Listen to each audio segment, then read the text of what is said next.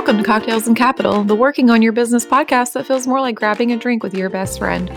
I'm your host, Sarah Tatum, that best friend. I'm the owner of Tatum Accounting, where we invite our clients to take a vacation from their bookkeeping. In this podcast, I'm going to give it to you straight. Talking points and vague tips, we don't do that here. There's a bunch of noise out there in the entrepreneur community, especially when it relates to finances. And when you're trying to run your business, you just don't have time for that. And I know that you would rather be doing literally anything other than recording expenses and logging into your accounting software. So I'm bringing you practical advice without any of the fluff, just like your best friend would. So turn the volume up, grab your gin and tonic, and let's dive into this week's theme.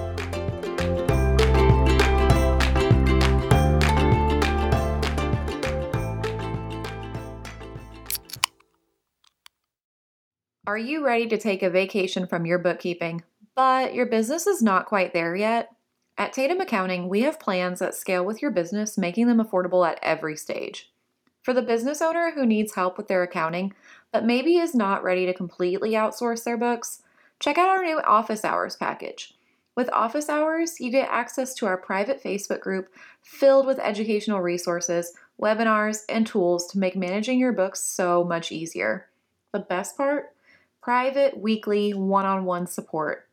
Jump on weekly calls with an accountant to discuss anything and everything. Pricing, expenses, QuickBooks. We're here to get your questions answered. For just $150 a month, sign up for our office hours by visiting tatumaccounting.com/office-hours, or visit our show notes for the link. Now, let's get back to the episode. Hi, welcome to episode 23 of Cocktails and Capital. Today we are talking independent contractors again and how you can tell if your client is starting to treat you like an employee. This is a super, super important boundary to maintain with your clients, and one that I'm sure many of you have felt threatened, that the boundary has been threatened by your client. And so we want to make sure that we understand exactly how a client could possibly be treating us like an employee and how we can mitigate that and avoid issues in the future.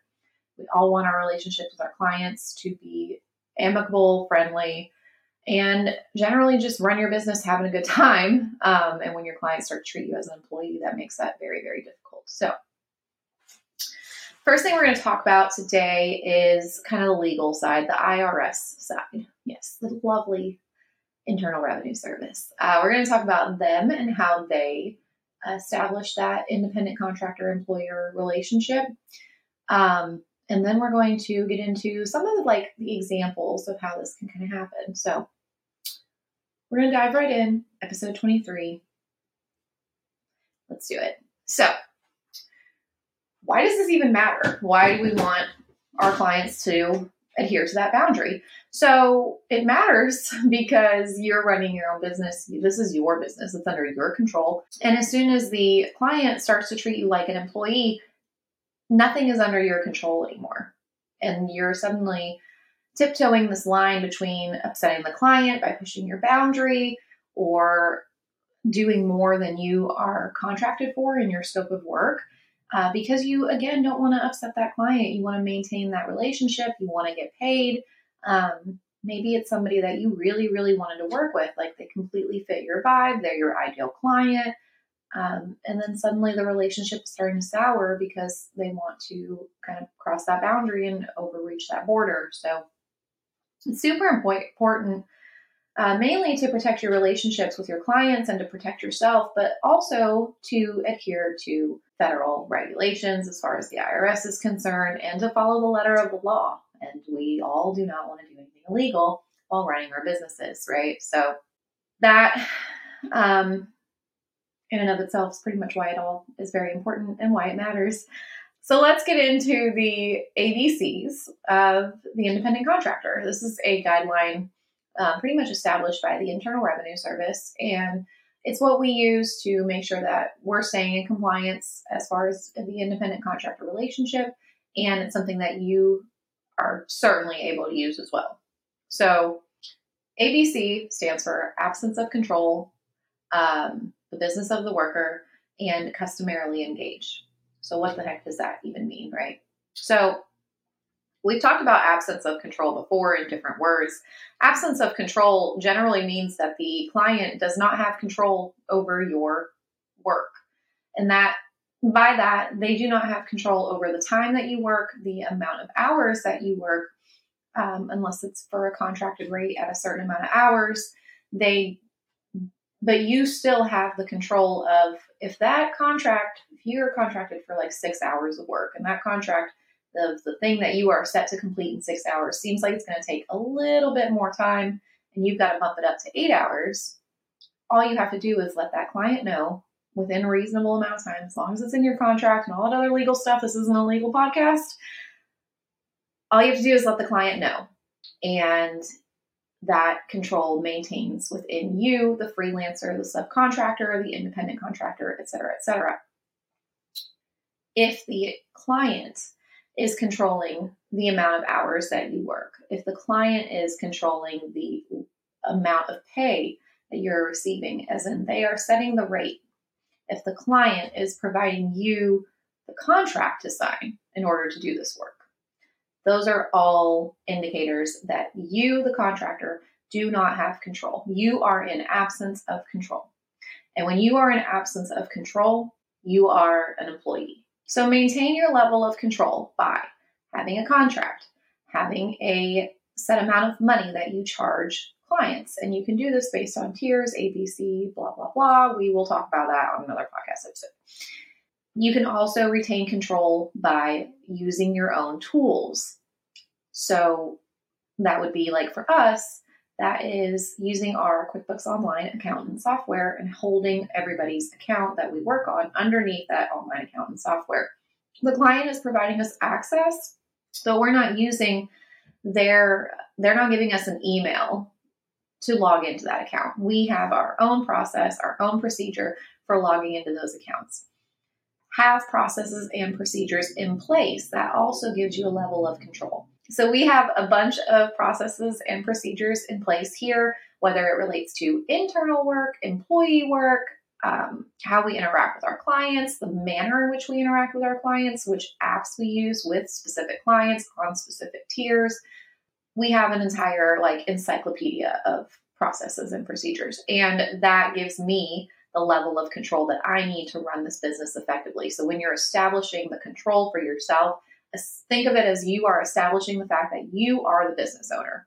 You know exactly what you're doing. You know exactly how much you're getting paid for it, how much time it's going to take you, et cetera, et cetera.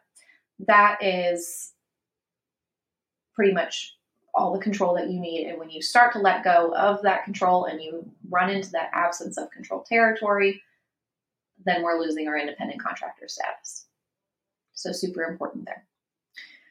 The B is for business of the worker. And what this generally means is, say that you are a bakery and you hire outside legal counsel for your bakery. You are generally in the business of baking, right? You're making bread, you're baking cakes, cupcakes, donuts, et cetera, et cetera. Maybe you have a little coffee shop going on. Super cute. Love it. You do not provide legal advice. You're not a lawyer. You never went to law school. It's not in your wheelhouse. That is not the general business that you run. So since you're in the business of operating this bakery, when you hire outside legal counsel, that is their business. That is the business of the worker. So that person can be an independent contractor because they're not baking. They're not operating a bakery. They're not baking your cakes for you. They're not doing literally anything that you do in your day-to-day business. They are strictly there to provide legal advice to you, the bakery owner. So that is the business of the worker. On the other hand of that, if you are a graphic designer and a graphic design firm subcontracts out some work to you, you are doing the exact same business that that graphic design firm does. So now the business of the worker is the business of the client. This is the gray area for letter B. You are technically breaching into employee territory now. and could technically be could technically be classified as a W-2 employee versus a 1099 contractor. So that is hopefully the clearest example I can provide of one versus the other. Business of the worker, super important. Your business has to be different than the person contracting you.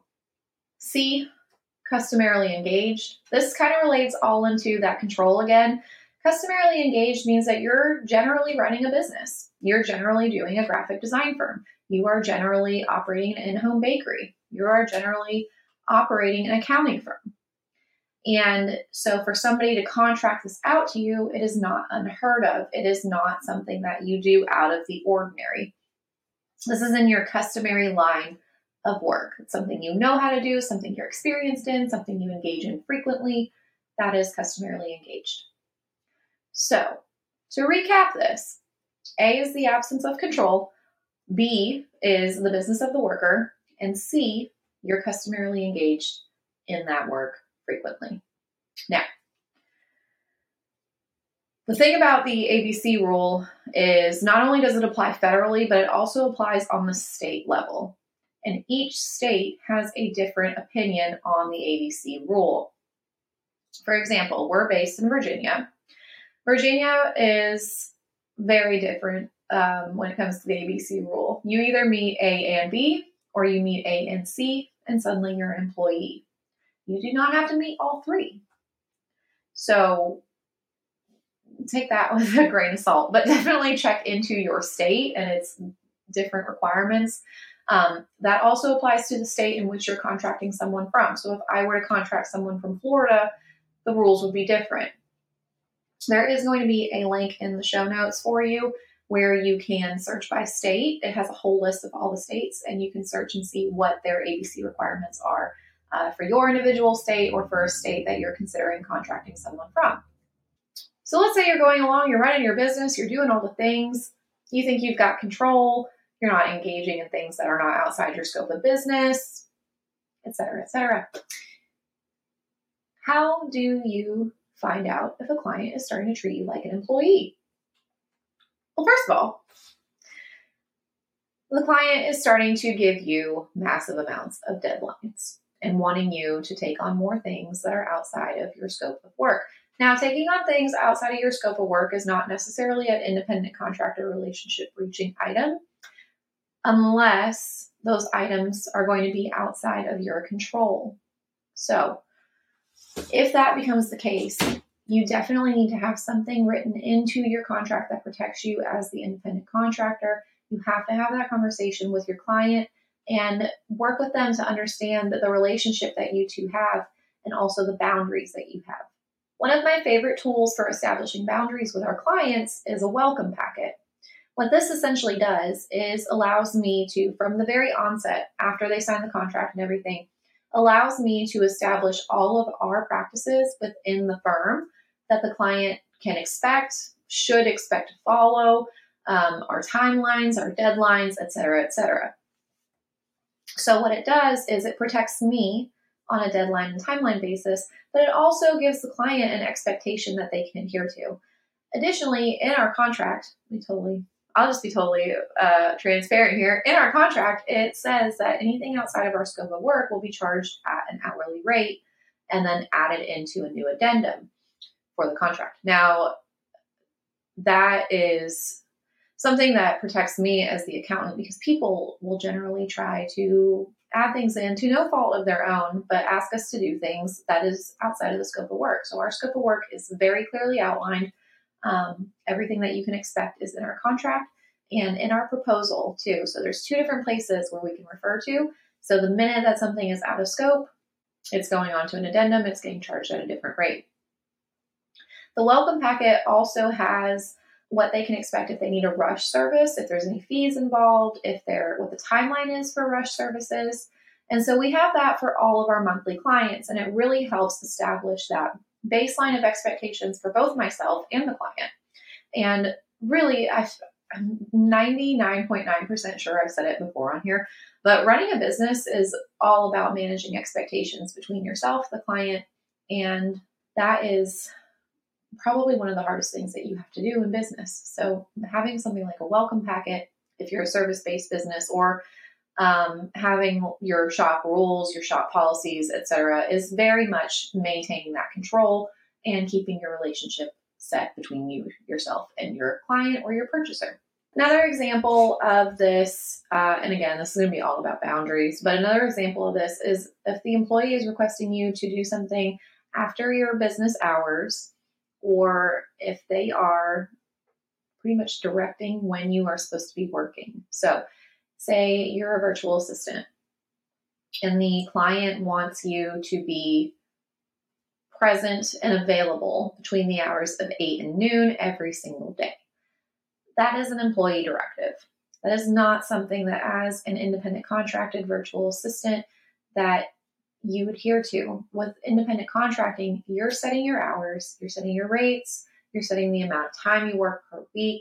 The client can tell you that they need something done by a certain time. For example, my welcome packet, I had a virtual assistant complete the welcome packet for me, and she was an independent contractor. And I informed her that I needed that packet done, I think within like the next week. Probably gave it to her on a Thursday and asked her to have it ready by the following Friday. And so that deadline is something that the client can establish because they need it done by then. And if you can't get it done by then, they'll have to find somebody else who can get it done by then. What I would not have been able to do is say, I need this done by the following Friday, and I need you to work on it between the hours of 8 to noon every single day, because that's the only time I'm going to be available for questions. That is the no. That's the absolute no. So that right there is, I'm taking away their control. I have taken that virtual assistant's control away. So they still have control over me giving them a deadline. They can always say, no, I can't get it done by the following Friday. It's just not possible. I have too many other clients. It's not available in my schedule. So I really hope this is getting you guys a better picture of what absence of control is really looking like. And the last example I have for you guys is about the business of the worker. So let's think about you're a service provider and you're going into a client's place of business to do some sort of service for them. This is going to be a really, really not great example, but this is all that I can think about at the moment. So let's say that you have the bakery again, and you hire an electrician to come in and help you get some electrical work done, right? That person, the electrician, is an independent contractor primarily because he is customarily engaged in electrical work. That is his primary business. He has control over his rates, his hours worked. He sets his own appointments, and he is in the business for himself. He is not primarily a baker. He is an electrician. So electrician guy, we'll call him Jim, meets all requirements, A, B, and C. Cool. Now say Jim is working on the electrical, and all of a sudden you hit a huge busy hour and you're like, Jim, I need you to work this point of sale system. And Jim hops right on the point of sale system. I told you this was going to be a dumb example, but Jim hops on the point of sale system and takes sales for you, exchanges cash, etc.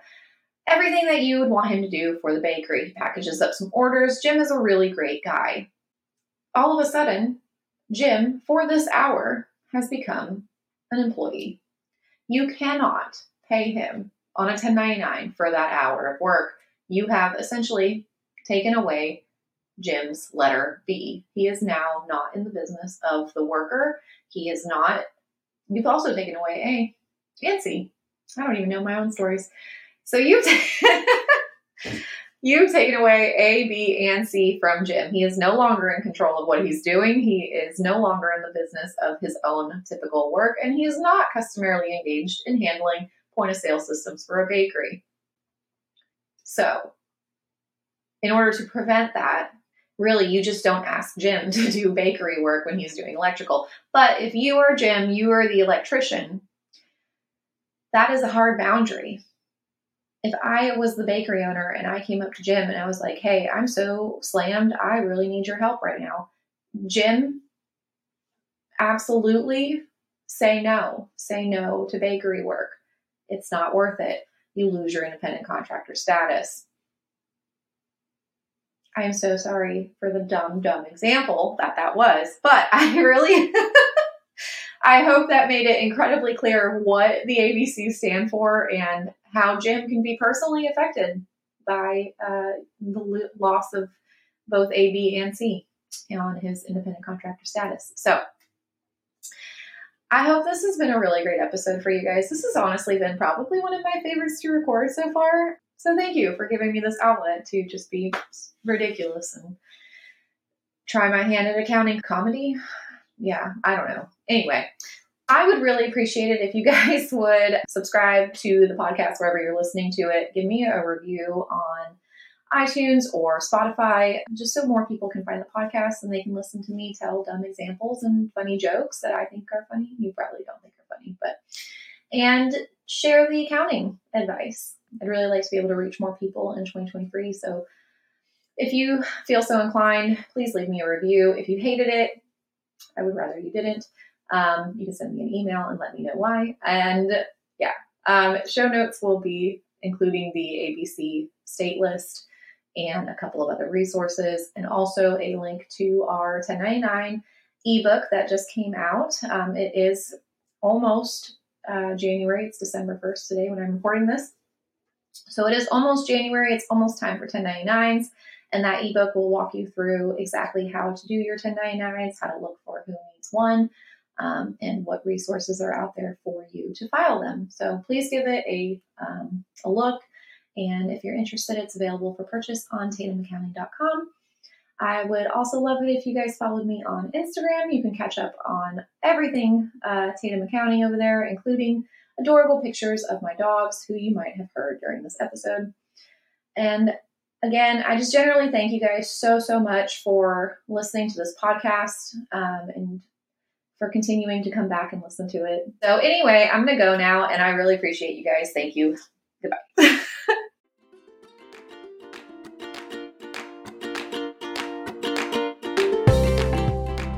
Thank you so much for listening. If you enjoyed today's episode, be sure to subscribe and follow Tatum Accounting on Instagram. You can also do us a huge favor by leaving a review. It's the best way to support us. Let's catch up next week, same time, same place.